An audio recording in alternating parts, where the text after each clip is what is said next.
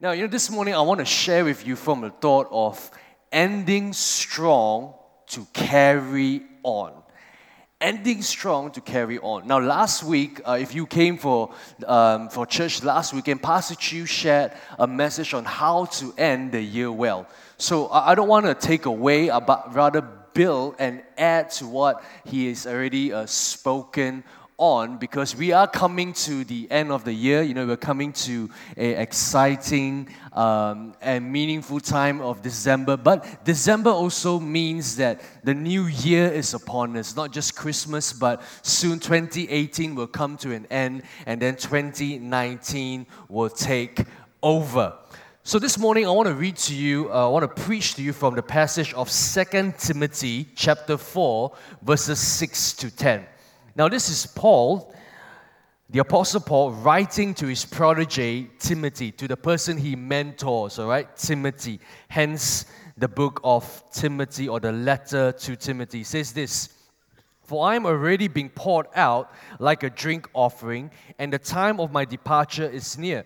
I have fought the good fight, I have finished the race, I have kept the faith. Now there is in store for me the crown of righteousness, which the Lord, the righteous judge, will award to me on that day, and not only to me, but also to all who have longed for his appearing. Do your best to come to me quickly, for Demas, because he loved this world, has deserted me and has gone to Thessalonica." We're going to stop right there. So here, Paul is coming to the end of his ministry, because he was already in jail and he knew that his time was coming to an end. He was in jail because he was spreading the gospel, not because he was a criminal, but he was persecuted because he was trying to spread the good news about our Lord Jesus. So he was living in his calling, but that his calling took him into trouble. Now he's in jail and he knows that he's been sentenced to be beheaded. So he writes to his mentee, right? The person that he's mentoring, called Timothy, who happens to be a pastor. Now, when your life is coming to an end, you need to tell the person that you're in relationship with a final few words. You want to make those words count.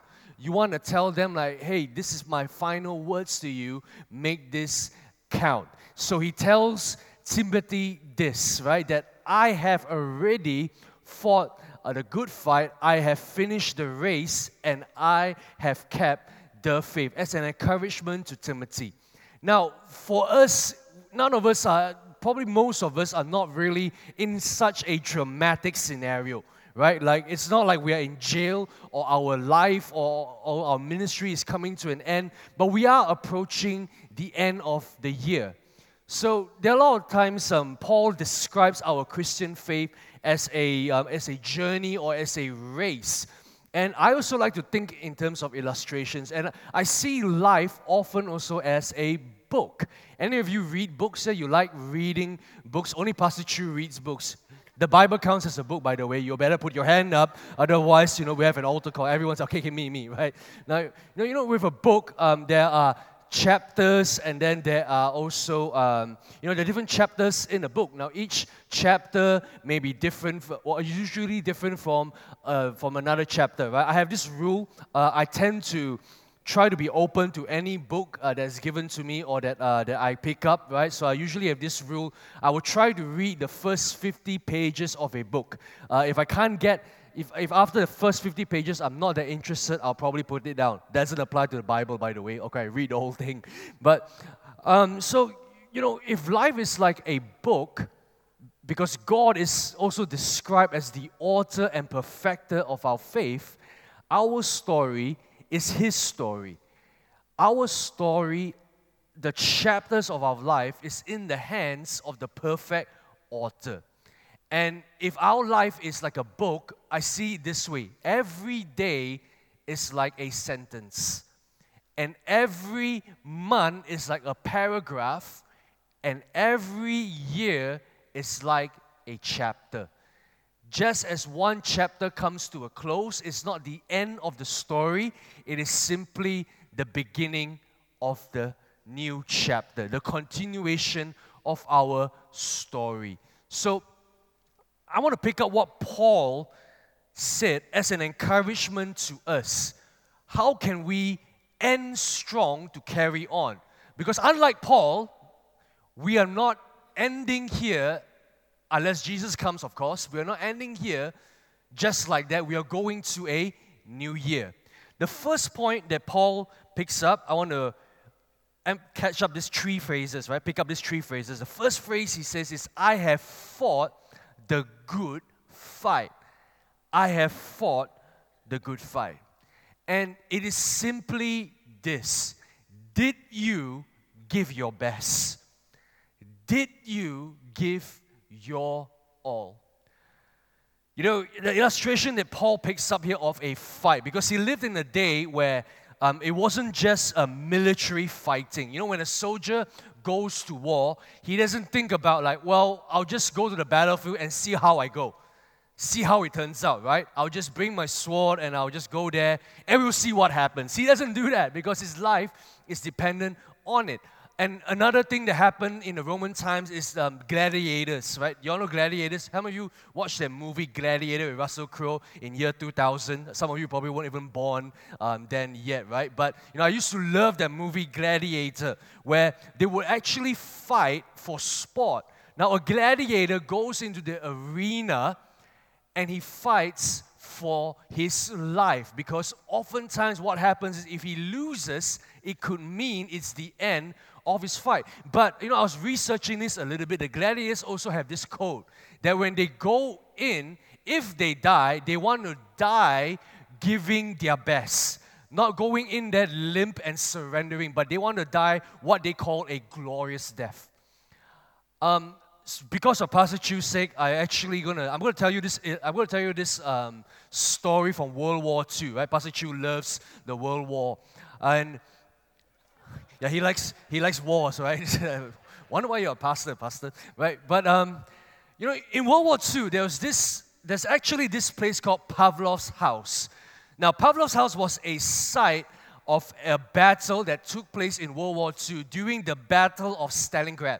Now, what is the Battle of Stalingrad? It is when the Nazis actually invaded Soviet Russia, right? So there was this little apartment building, which really, as a building, it didn't have great significance, but its location was key and strategic. So this sergeant, his name was Yakov Pavlov, he was actually assigned to protect this place. Now, at that time, Joseph Stalin, he actually gave this order to all his soldiers. It was Order 227.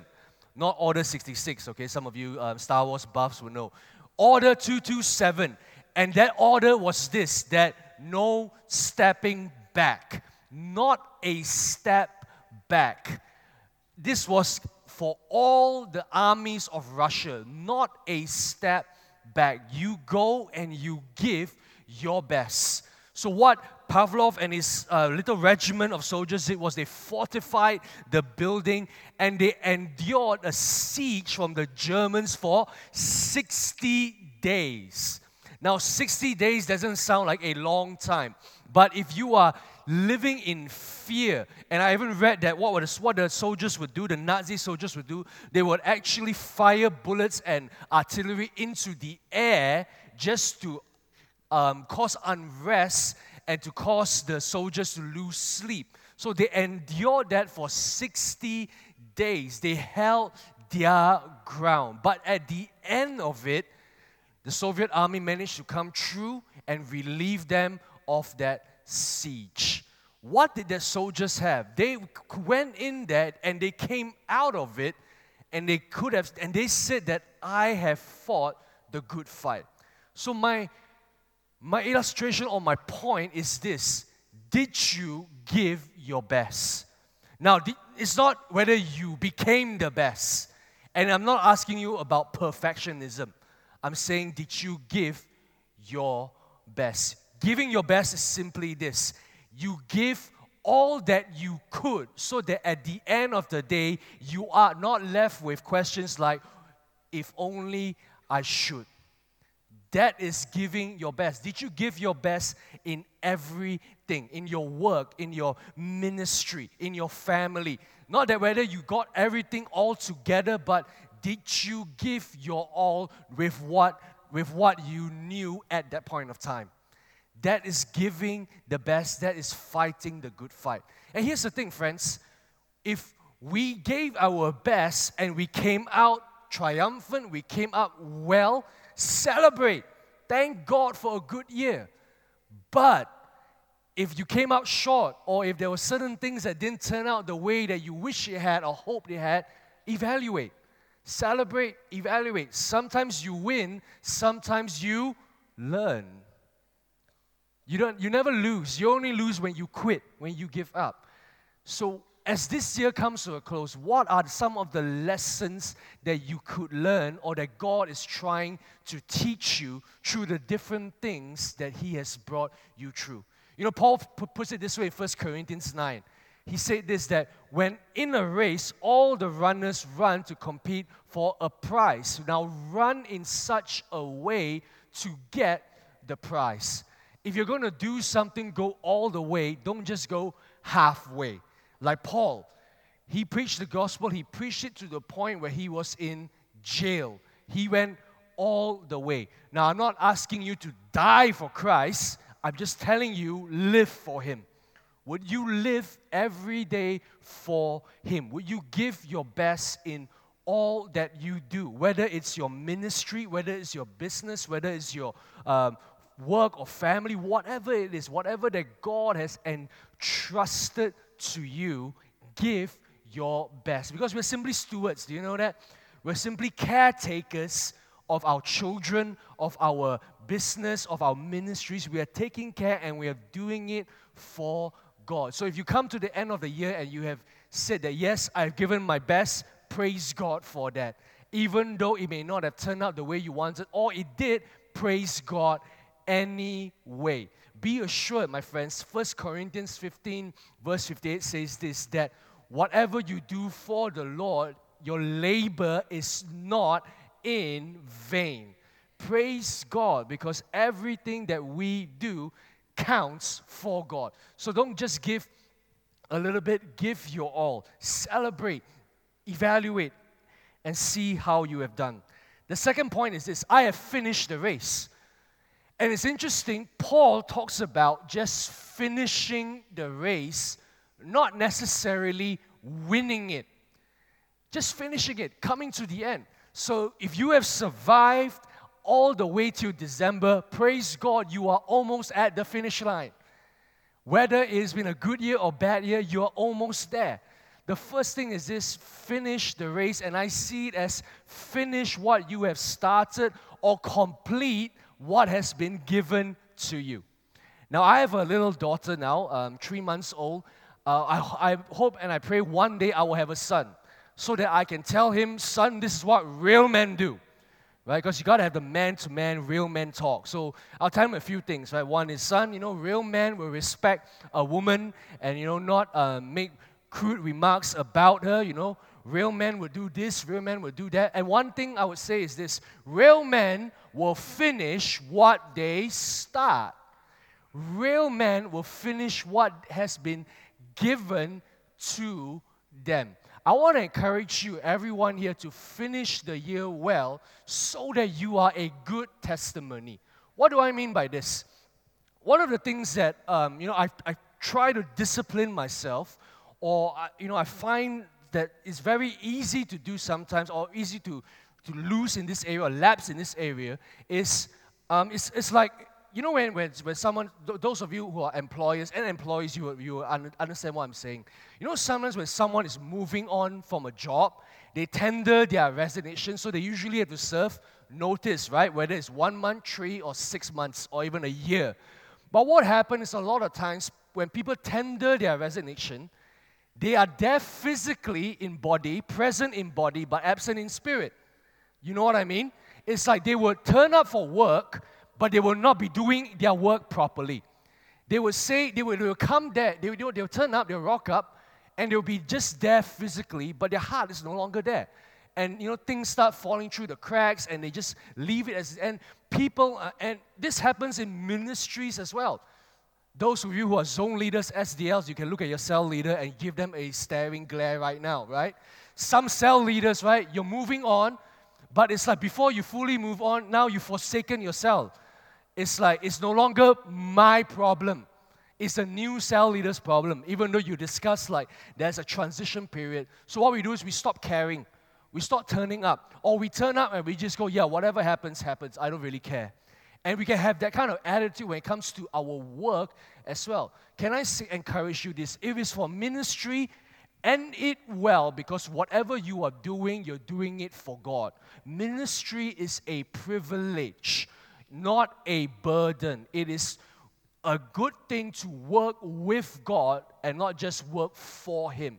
And can I say this, right, friends, family, for those in the workplace, how you end your job, or whether you're transiting out or getting a promotion, whatever it is a testimony. It is your testimony, because you are the only Bible that some people will ever read. So if they know you are a Christian and they see that, you transit out of a job, you're just dropping things and you're leaving things, what kind of testimony would that leave? So you've got one more month, end the year well. Or maybe you're like, oh no, I've already done that, I've left with a bad attitude and all that. It's okay, you've got a new year to look forward to, celebrate and evaluate. The other thing about this point, about finishing the race, is ensuring that we don't compare ourselves to others or looking over at someone else's race. There's this story of Robert, was it Robert or Roger? Robert, right? Bannister. Roger Bannister, right? Roger Bannister. How many of you know Roger Bannister, this athlete, right? Most of you won't know him, but Roger Bannister was this athlete who actually broke the 4-minute mile, meaning he ran 1.6 kilometers in less than 4 minutes. Before then, nobody could have done that, and it was something that all the athletes in the world were trying to break through, but they couldn't. But Robert Bannister did it. Now, what happened was, a few months later, this guy called John Landy actually broke Bannister's record by 1.4 seconds. So you know what, when it comes to men, it means like it's on, right? Because with men, you got to one-up one another, and men is always competing. Any of you, your husband or your boyfriend, they always like to one-up one another. It's like they would, men like to do this. They'll get together and they'll say like, wow, my car is very nice, and then they will boast about their own car, or like, if like, you say, I can eat this much, and somebody, oh, you can eat that much, I can eat more, that kind of thing. So that's what men do. They one-up one another. So in typical men fashion, Robert Bannister and John Landy went up against one another in what they call the Miracle Mile, the race of the century. These two people racing to break that mile in less than 4 minutes and challenging who can do it quicker and faster. So it comes the day of the race, they're running, and John Landy, who actually already broke Bannister's record, is in the lead. But as he was approaching the finishing line, he wondered to himself where Bannister was. Because he couldn't see him. He was running. He couldn't see where Bannister was. He wanted to know how far ahead he was, or whether Bannister had any chance to catch up on him. So he decided for a split second to look over his left shoulder to see where Bannister was. But as he did that, without realizing it, he slowed his pace down a little bit, and Bannister overtook him on his right, and he won that race. Now, what strikes me about that incident is that John Landy, if he had kept his eyes on his own lane, if he had kept his eyes on his own race, so to speak, his own performance, he would have done it. He would have broken a record. He would have beaten Bannister. But what he did was he decided he wanted to look to see where, his competitor was. And a lot of times, that's what we do. Sometimes we want to look at what other people are doing and compare. We want to look at other people, and I can't tell you, looking at other people, that most of the time does not glorify God. Because first, if we look at someone else and we see that they are behind us, we'll be filled with pride, where we go, thank God I'm not like them. Thank God I'm not in their situation. Thank God, I'm not in their problems. Thank God for that. And that fills us with pride. But on the other hand, it also fills us with fear, which doesn't glorify God, because then we start wondering, how come someone else is more blessed than me?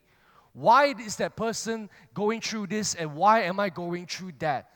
And as we run the race, fix your eyes on God and run the race that is marked out for you. Each and every one of us have a unique calling, a unique destiny, and a unique identity.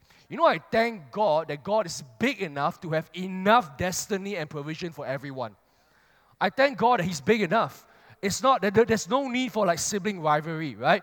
A lot of times when you have a lot of siblings, right? I don't really have that many siblings, but I can understand it. It's like sometimes you have rivalry, you will fight because you understand that mom and dad probably only has this amount of stuff that they can provide. So you want to fight for the best, right? It's like, I want to sit in the front seat, right? Because there's only one front seat. Or, I want to go overseas because there's only budget for one person to go overseas. But I thank God that our Father in heaven is big enough to accommodate everybody. Just because someone else wins doesn't mean you lose. Just because someone else is blessed doesn't mean I cannot be blessed. God is big enough. Hebrews chapter 12 says this: we are surrounded by such a great cloud of witnesses. Let us throw everything off that hinders and run the race that is marked out for us. There is a race marked out for you and I. Every one of us will go through different phases of blessing, different phases of testing. The important thing is to run our own race. Turn to someone next to you and say, stay in your lane. Stay in your own lane. Husbands, wives, you may be married and joined as one, but God has enough destiny for both of you. You don't have to compete against one another. Brothers, sisters, leaders, business people, God has something for each and every one of us. Stay on your own lane. Galatians 6:4 says this: each one should test their own actions, then they can take pride in themselves alone without comparing themselves to someone else. Comparison is the thief of joy. And comparison is the fastest way, the one-way road to discouragement. I tell if you are a young person, put it this way: someone's highlight reel is just because you see someone's highlight reel. Don't compare their highlights to your behind the scenes.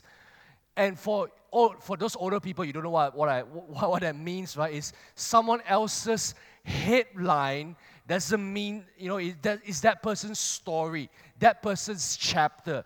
Don't compare yourself. Colossians 3 says this: work willingly at whatever you do, as though you were working for the Lord rather than for people. Remember that the Lord will give you an inheritance as your reward. Whatever that is given to you, finish it and finish it well, because you are working for God. And God, this is the principle of God. They who are trusted with little can be trusted with much. Only small people think they are too big for certain tasks. Don't despise the small place or the small beginnings or the mundane things that you are doing. Finish it well and don't compare yourself to someone else. And Paul also says this: I have kept the faith. It is one thing to fight the good fight and to finish the race, but it's another thing to actually do both and have kept the faith. And what I mean by this is, one thing to go through life, thanking God, and another way to go through life being bitter, disappointed, and angry. As you bring 2018 to a close, can I ask you, have you kept the faith? Now, I've thought about this, right? I was meditating on this, I was thinking about it. This morning, I'm not really preaching to you. I'm also sharing with you different things that I have, that God is speaking to me, and how I want to end my own year, okay? So, here are 5 signs. I want to give you 5 signs that you have kept the faith, or 5 signs of someone keeping the faith. The first thing is you have kept your intimacy with Christ. That's the most precious thing. Keeping your intimacy with Christ.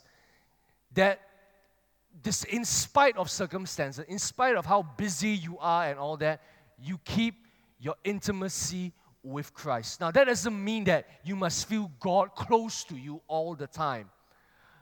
Because closeness to God is not a feeling. Closeness to God is a revelation. When you understand that God says, I will never leave you nor forsake you, then you live in conviction and not in emotion. Then you will have devotion and trust to God because you are convicted. Intimacy with Christ.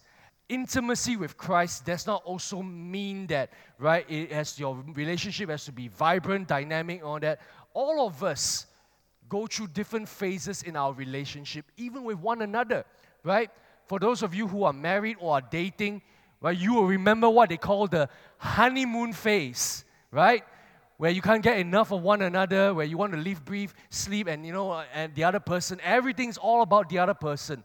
But then after that phase, right, there comes a mundane phase, a phase where you don't feel as much, where you don't feel that stimulated or excited by the other person anymore. But that is when you realize love is not just a feeling, it is a choice. That I choose to stay committed to you, I choose to love you, I choose to be in a relationship. And that is with God as well. Do you choose to be close to Him in spite how you feel or despite what has happened? The second thing is this, very important, a biblical perspective on life. When we go through a year or go through any situation and we can come out of it and still have a biblical perspective, not an emotional one, not a judgmental one, or not one based on someone else's opinion, but a perspective that is built on the Word of God. It's very important that we understand and that we view things the way God views them. Biblical perspective. Your perspective affects everything. Someone may see difficulty, but another person sees opportunity. I think of the story of Caleb and Joshua, the two spies sent out, right? All the other spies said that when we go there, we will be devoured by the giants and all that. But two others would say, no, we can take it with God. The bigger the problem, the more room for God to move. One person may see rejection or defeat. Another person may see this is now an opportunity for me to learn. Do you know what disappointment is? Disappointment is an opportunity to have an appointment with God. When we get disappointed, then we can go, God, I come to you, teach me, tell me, what should I do in this situation? Your perspective, how do you perceive things that are happening to you? The third thing is a soft and tender heart. It's so important that we keep a soft and tender heart because that is the means that God speaks to us. You know the parable of the sower where Jesus said that the word of God or the kingdom of God is like a seed where the seed is sent out or cast out or planted, it only grows when it is planted in good soil. And one of the illustrations that Jesus gave is that a soil that is on rocky ground, hardened ground, will not be able to grow. Now, sometimes we have a hard heart, not because we intentionally want to be bitter, but it could be because we feel like it's like a defense mechanism. We want to protect ourselves. I don't want to expect too much anymore because I've been disappointed. I don't want to believe too much anymore because I've been hurt. But my friends, when we harden our heart, we are building walls instead of bridges. We need to soften our heart and be tender towards God and the things of God for God to allow God to continue plant in us and cultivate the right things in us. People can go through years and years of bitterness and unforgiveness, and it is like poison, not just to themselves, but to those around them. Have you ever met someone who is so bitter, and you just wish, like, God, I just hope and pray that you can deliver this person out of their bitterness, and they go through so much in life. My friends, you cannot control what comes at you, but you can control what comes out of you. You cannot control what is around you, but you can control what is within you. You can keep a soft heart, a heart that is moldable and pliable for God. Don't harden your heart. That's what even God says. Don't harden your heart. Instead, open it up and allow God to speak to you. The fourth thing is this: a teachable, humble, responsible, and obedient spirit. And I take this cue from Pastor Chu, right? Really, one of the most, I would say, underestimated or undervalued lesson that Pastor Chu, our senior pastor, actually gives is this: that Pastor Chu is a learner. And how I know this is he has a learning posture. Pastor Chu, I observe him. He goes to many. He's in 4 services every weekend. He goes to different seminars, and we have staff refresh, and all the people will be sharing and all that kind of stuff. No matter who is sharing, no matter who is giving out the talk or the teaching, Pastor Chu always has this posture of like, I want to learn, I want to receive. Even if I heard it before, maybe I'll receive something new. And it's seen in his posture, and I love that, and I appreciate that. I'm trying to learn from that, because one of my weaknesses is, my wife would tell you that if I'm disinterested, I will like switch off, and I'll look at my phone and all that. But I want to have that learning posture. Do you know that life, every opportunity is a learning moment? Every difficulty especially is a learning moment. You can learn something from everyone and everything all the time. In fact, I would say this, right? Teachability has more to do with the learner than it does the teacher.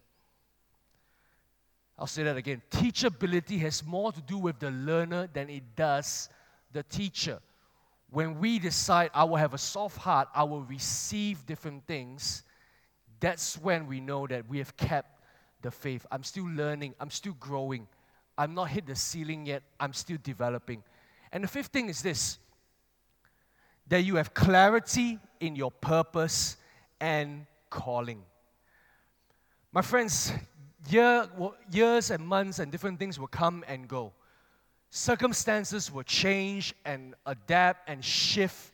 The question is, do you have clarity in where you are going or where God wants you to be? And it's very important that we do that. One of the things that we got when I actually finished Bible college, as I was finishing Bible college in Australia, one of the things that God spoke to me was that He wanted me to come back to Malaysia. And I can tell you that when I first went to Bible college, I had no thoughts of coming back to Malaysia. To me, it was like, like Australia is like the land, the promised land, the south land of the Holy Spirit, that kind of thing. It's where I had personal revival in my faith, and all that kind of stuff. So I thought I would serve God in Australia, and I would do that. And, God spoke to me and said, I want you to go back to Malaysia because this is where I'm calling you to. So I will admit to you that when I first came back to Malaysia, I had this like attitude where I thought like, wow, like I'm like some spiritual hotshot coming from Australia. I'll teach all these Malaysians what to do, that kind of thing. And I thought like, I came back and everything will fall into place because surely God has called me, that kind of thing. But when I came back from Australia to Malaysia, the first couple of years was very, very tough. Very, very challenging. In fact, after my first year in Malaysia, I actually wondered to myself, what in the world am I doing here? People upgrade in life, I've downgraded myself. That kind of thing. I come back here, like ministry's not working out well and all that. And I just feel like, what is going on? So I had to seek God. I had to ask God, is this where you want me to be? And, throughout the years and the months, I processed that with God, and God confirmed that, yes, this is where I want you to be. And right now, I have settled, and I know that, yes, this is absolutely where God wants me to be. But, my point is there was a time where I went through difficulty, I went through challenges, and I wondered, I was answering the call of God, why am I going through so much trouble? But let me tell you this, the call of God attracts attacks. Trouble does not disprove that you are called. In fact, it proves that you are on the right track. When you have a vision from God, you will surely face opposition. This is how God grows and how things happen and how things move. Just like a kite. A kite doesn't move with the wind, it moves against the wind. As we draw 2018 to a close, are you clear in where you are? Do you recognize that perhaps every victory and disappointment are simply building blocks, the pieces that God wants to put through a process in order to bring the product in you? Are you clear in that? Are you clear in that? Just like Paul. Paul was in jail, but he was so clear of his purpose. And I will kind of like spend the next 10 minutes just sharing with you a few things what we can do practically to end the year, or even just these good practices, right? A few weeks ago, I went away on a retreat with some of the leaders, and I taught them this, right? This is something that God actually taught me as well, that rest, spiritual rest is intentional. A lot of times we think that rest is like, I just sit around and do nothing. But as we come to the end of the year, I want to leave you with these 5 things that we can do in order to help us finish strong so that we can carry on. The first thing is this. Number 1, reflect on your year. Reflect on your year. Whether it's the good, the bad, the ugly, all of it. Reflect on it. Think about how far you have come, what God has done in your life, and what He is continuing to do. The second thing is this. Release your troubles. Release your troubles.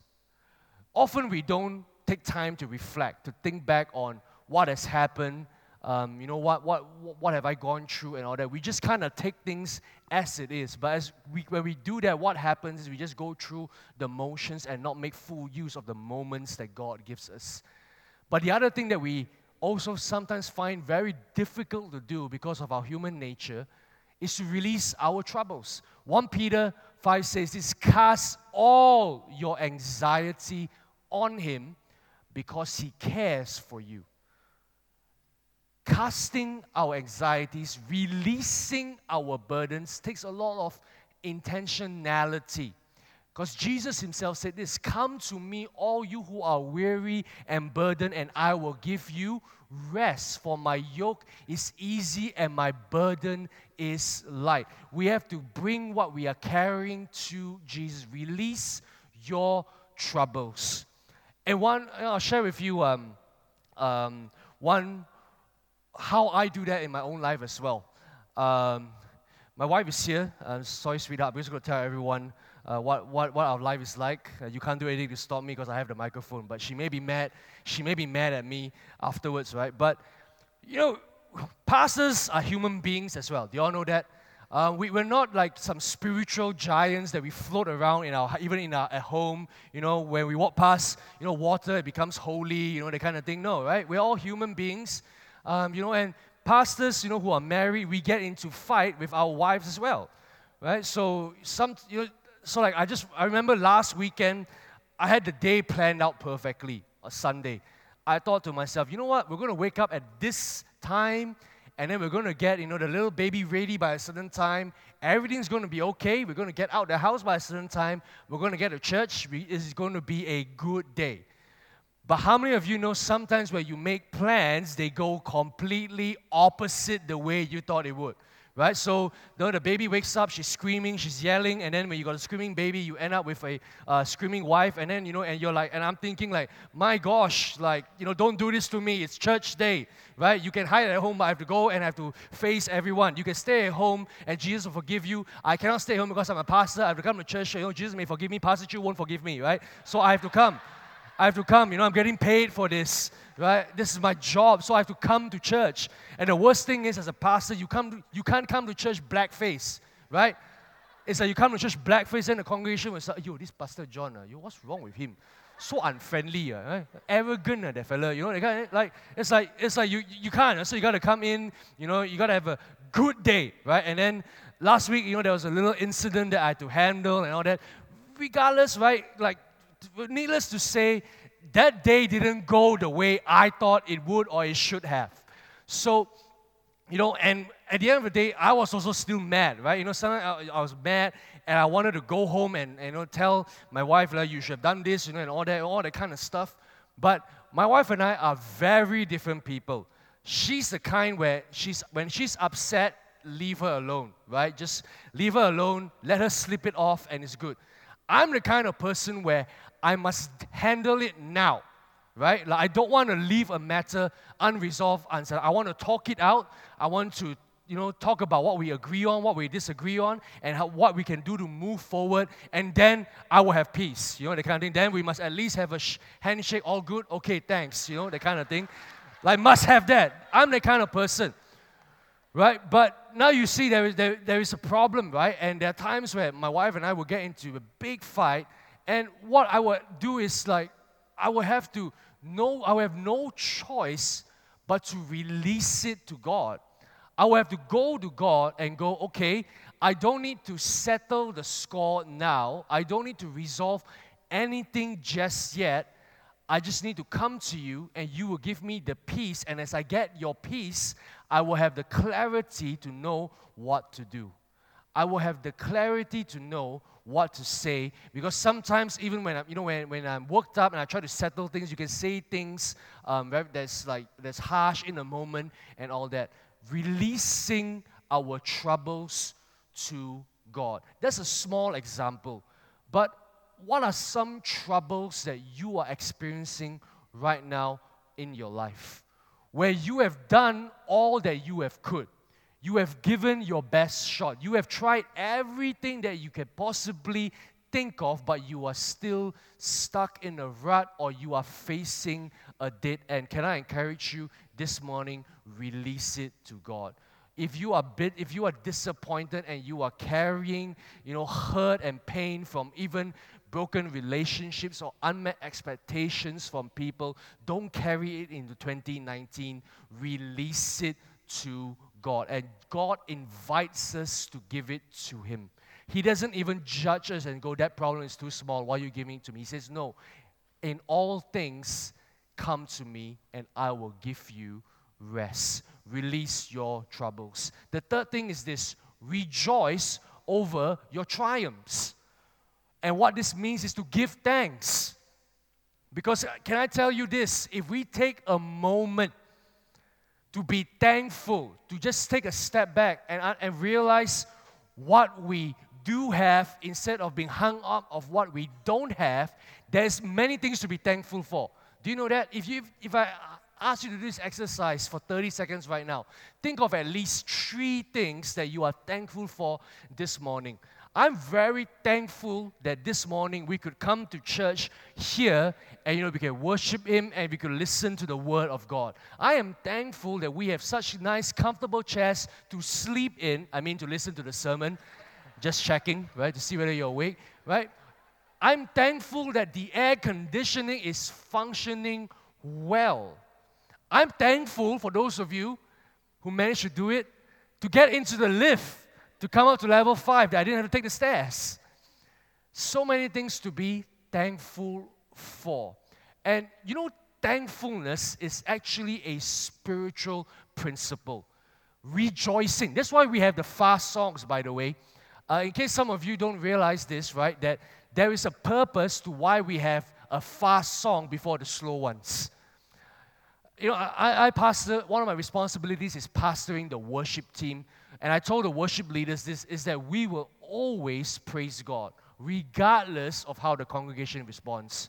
So if you don't get a response from the congregation, right, you may feel discouraged, but let me tell you this, praise is not just for the people, it's for God. Because Psalm 104 says this: enter His gates with praise and His courts with thanksgiving. For the Lord is good and His love endures forever. His faithfulness extends from generation to generations.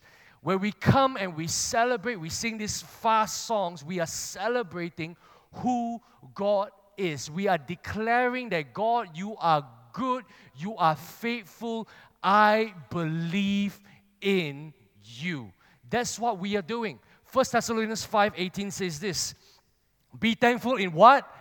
All circumstances, not some, not certain, not specific, in all circumstances. So when we come together, we praise God. That's what we're doing. We're giving thanks to Him. We are celebrating. You celebrate good things. When we have a birthday, we celebrate. When we have a promotion or graduation, we celebrate. When a football team scores a goal and wins a game and wins a trophy, they celebrate. And when we come here, let's remember this. We are celebrating God. We're celebrating Christ. And in your own life, remember, rejoice over the good things that God has done in your day, in your month, in your week, in your year, because there is surely something to be thankful for. Surely something to be thankful for. I'm thankful that even after I preach a really bad sermon sometimes, I go home and I have someone to comfort me, and that is my wife.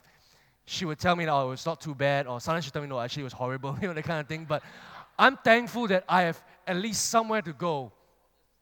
I'm thankful that I have Pastor Chu who is supportive, whether I have a preacher on sermon or an off sermon, and my group of leaders here as well, whether it's a good sermon or bad sermon, they will turn up and they will support me. I'm thankful. What are you thankful for? What are you rejoicing over? The fourth thing is this: remember His goodness and promises.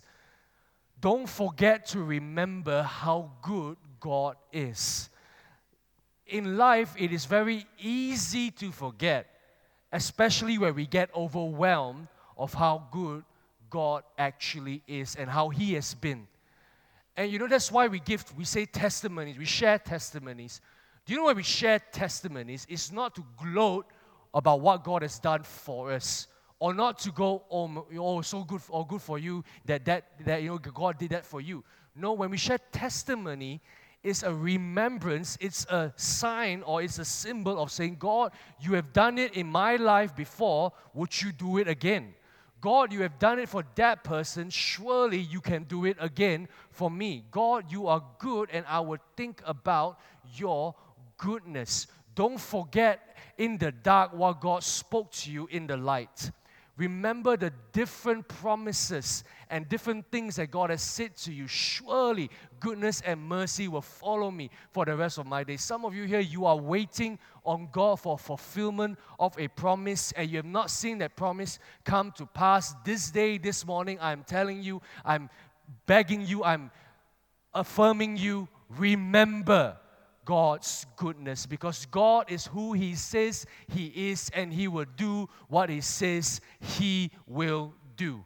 God's timing may not be our timing, but His timing is perfect. Psalm 77 verses 11 to 12 says this: I will remember the deeds of the Lord.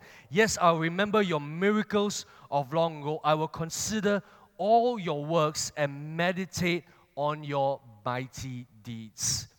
And the last thing is this: renew your commitment to Him. Once you have reflected, once you have released, once you have rejoiced and thank God for who He is, and then you remember of His faithfulness and promises, the last thing to do as we close 2018 and go into the new year is to renew your commitment unto God. Renew your commitment to Him. As I was coming to church this morning, or going to SMCC to preach at the second service this morning, I actually thought about, I don't know why, I was feeling a little bit romantic and all that, but I actually thought about our wedding day.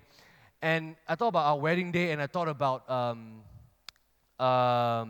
like our vows, the vows that we exchanged and all that. So I was a little bit curious, and I wanted to look back on the vows that I actually gave to my wife. So I had it on my phone, so I scrolled and I looked down at it, and I was like, wow, I actually was a very optimistic guy, an idealistic guy. I promised all kinds of things, and I'm like, I think, just in this month alone, I have failed to, keep many of these promises.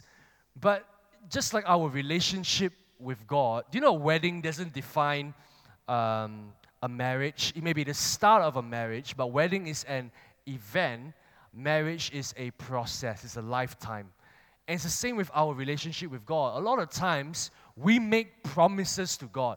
God, I'll do this for you. God, I'll do that for you. I'll do this and I'll do that. Or yes, God, I will go all out for you. Or yes, God, I will be so passionate for you. I will never lose my fire for you. Especially if we attend camps and conferences and all that, or we hear a charismatic speaker and we feel all charged up and we go, yeah. But a lot of times, what happens is life gets in the way, and we forget our commitment to Him. Just like how, in a marriage, things get in the way, fights get in the way. But what the key is that I am intentional to remember, hey, I made a commitment to my wife. In a similar fashion, I've made a commitment to God. And as the year comes to an end, regardless of how it has turned out, whether it's good, whether it's bad, would you renew your commitment to Him, and would you dare believe again? Would you dare believe again? Or would you dare continue believing that 2019 you will see more and more of God's favor and His faithfulness? We get a worship team up as I close with this. I talked about how our life is like a book, right? And every book has an author. And I want to encourage you with Hebrews chapter 12, verses 1 to 2.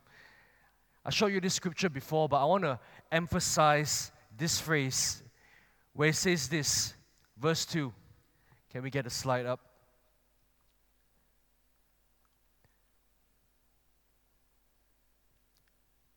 We are surrounded by a great cloud of witnesses. Let us put aside every weight and the sin that so easily ensnares us, and let us run with endurance the race, looking onto Jesus, not to the left and not to the right, not to what that person is doing or what the other person is experiencing, but to stay in our lane and focusing on Jesus, the author and finisher of our faith. If our life is a book and our story His story, let us continue to trust Him to write the perfect ending for us. In every chapter, in every season, we trust in God. And that's a key word that God is really teaching me in this phase of my life. That the more I become, the longer I'm being a Christian, the longer I be a Christian, I find that it's not about trying harder, but trusting more. A lot of times we want to try harder, but I feel like God is saying to me and to all of us here, trust Him more.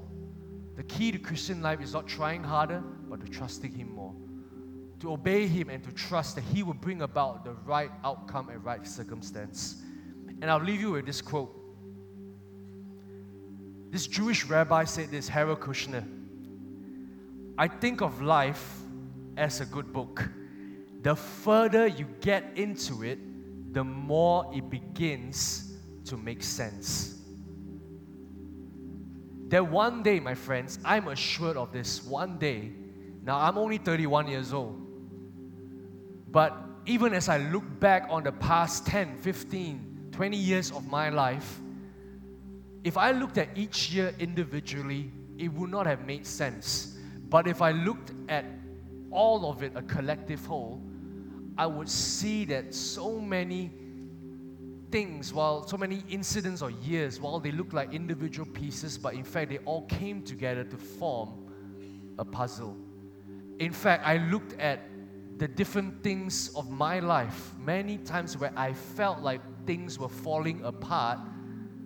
I now look back and understand that it was actually more of God's plan falling into place. So my friends, as we bring 2018 to a close, there's still a good 20 or 25 days left, and Christmas is still yet to come. But as we go through the month of December and approach the month of January, will we end the year strong? Because your story is going to carry on. That you are yet to receive your breakthrough, that breakthrough will come. that you have yet to see that provision will come. That you have yet to see that healing will certainly come. God is still on the move, and He is not done yet. Let's all rise in this place. We're going to worship God by singing this song, because this song speaks of trusting in Him. So let's trust in Him. Let's trust in God in spite of our circumstances. Come on, across this place, let's worship Him.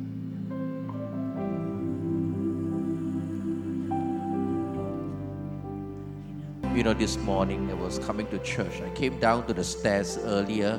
I was waiting for Pastor Lee Chu to come down. Just about a few minutes she came down. But during those few minutes, I was sitting on a chair and my eyes looked up and I saw my family picture in the living room. And the Spirit of God just prompted me, pray. Because there's an issue that I want to be resolved by the year end. And I told the Lord, 3 times this year, even the last 1 month, things that I prayed for other people were resolved by year end. Court cases, salvations, healing. And by year end, all were done. And I said, Lord, what about me? And the Lord said, lift up your hands. And I claim that. I say, by the end of this year, this will be done. And I know it will. I want to share this faith with you. Open the altar. Some unresolved issue in your business and your work. Let's pray. Journey with me. Let's pray together. That within the next 3 weeks, it's settled. Will you believe with me? Whatever it is, your work, your business, your family, whatever it is, from the balcony, you come. Let's believe together. There is enough faith in this house. Yeah. How much faith? Mustard seed faith. That's all that is needed. But let's believe God that in the next 3 weeks, there will be a breakthrough. Amen? Amen. The altar is open. Let's trust God. Whatever it is, you come. Let's believe and trust God together as we end the year and start next year strong. Hallelujah. Come on. Friends and family, I feel like the Lord wants to encourage us with these 2 scriptures that just came to mind as I was praying up here. The first scripture was 2 Corinthians 4, where it says this, that we are hard pressed on every side but not crushed. That we are persecuted but not abandoned, struck down but not destroyed. God will continue to work in us. He has brought us this far. He will not let you down now, and He will never ever let you down. And the second scripture that comes to my mind is Philippians 3 verses 12 to 14, where Paul says, not that I've already been made perfect, but one thing I do is to forget what is behind me and continue to move forward and strain forward towards the prize that is Jesus Christ. So I want to pray now for His Spirit and empowerment for us to continue to keep on keeping on for God. Amen. Thank you, Jesus. Pray. Father, I thank You for each and every person in this place. I thank You that You have a unique plan and destiny for everyone here. Lord, I pray by Your Holy Spirit that You will continue to empower us and give us the grace to run this race with perseverance that is marked out for us, and to also trust You, the author of our story, that You continue to pen the words of Your will onto the pages of our life, and that You continue to write and chart the story and our direction for each and every one of us. You are a good God, and we trust You. whatever that happens, whatever that comes, we will continue trusting you. We thank you, Lord. We worship you. We give you back all the praise and all the glory. In Jesus' name we pray. Amen. Amen.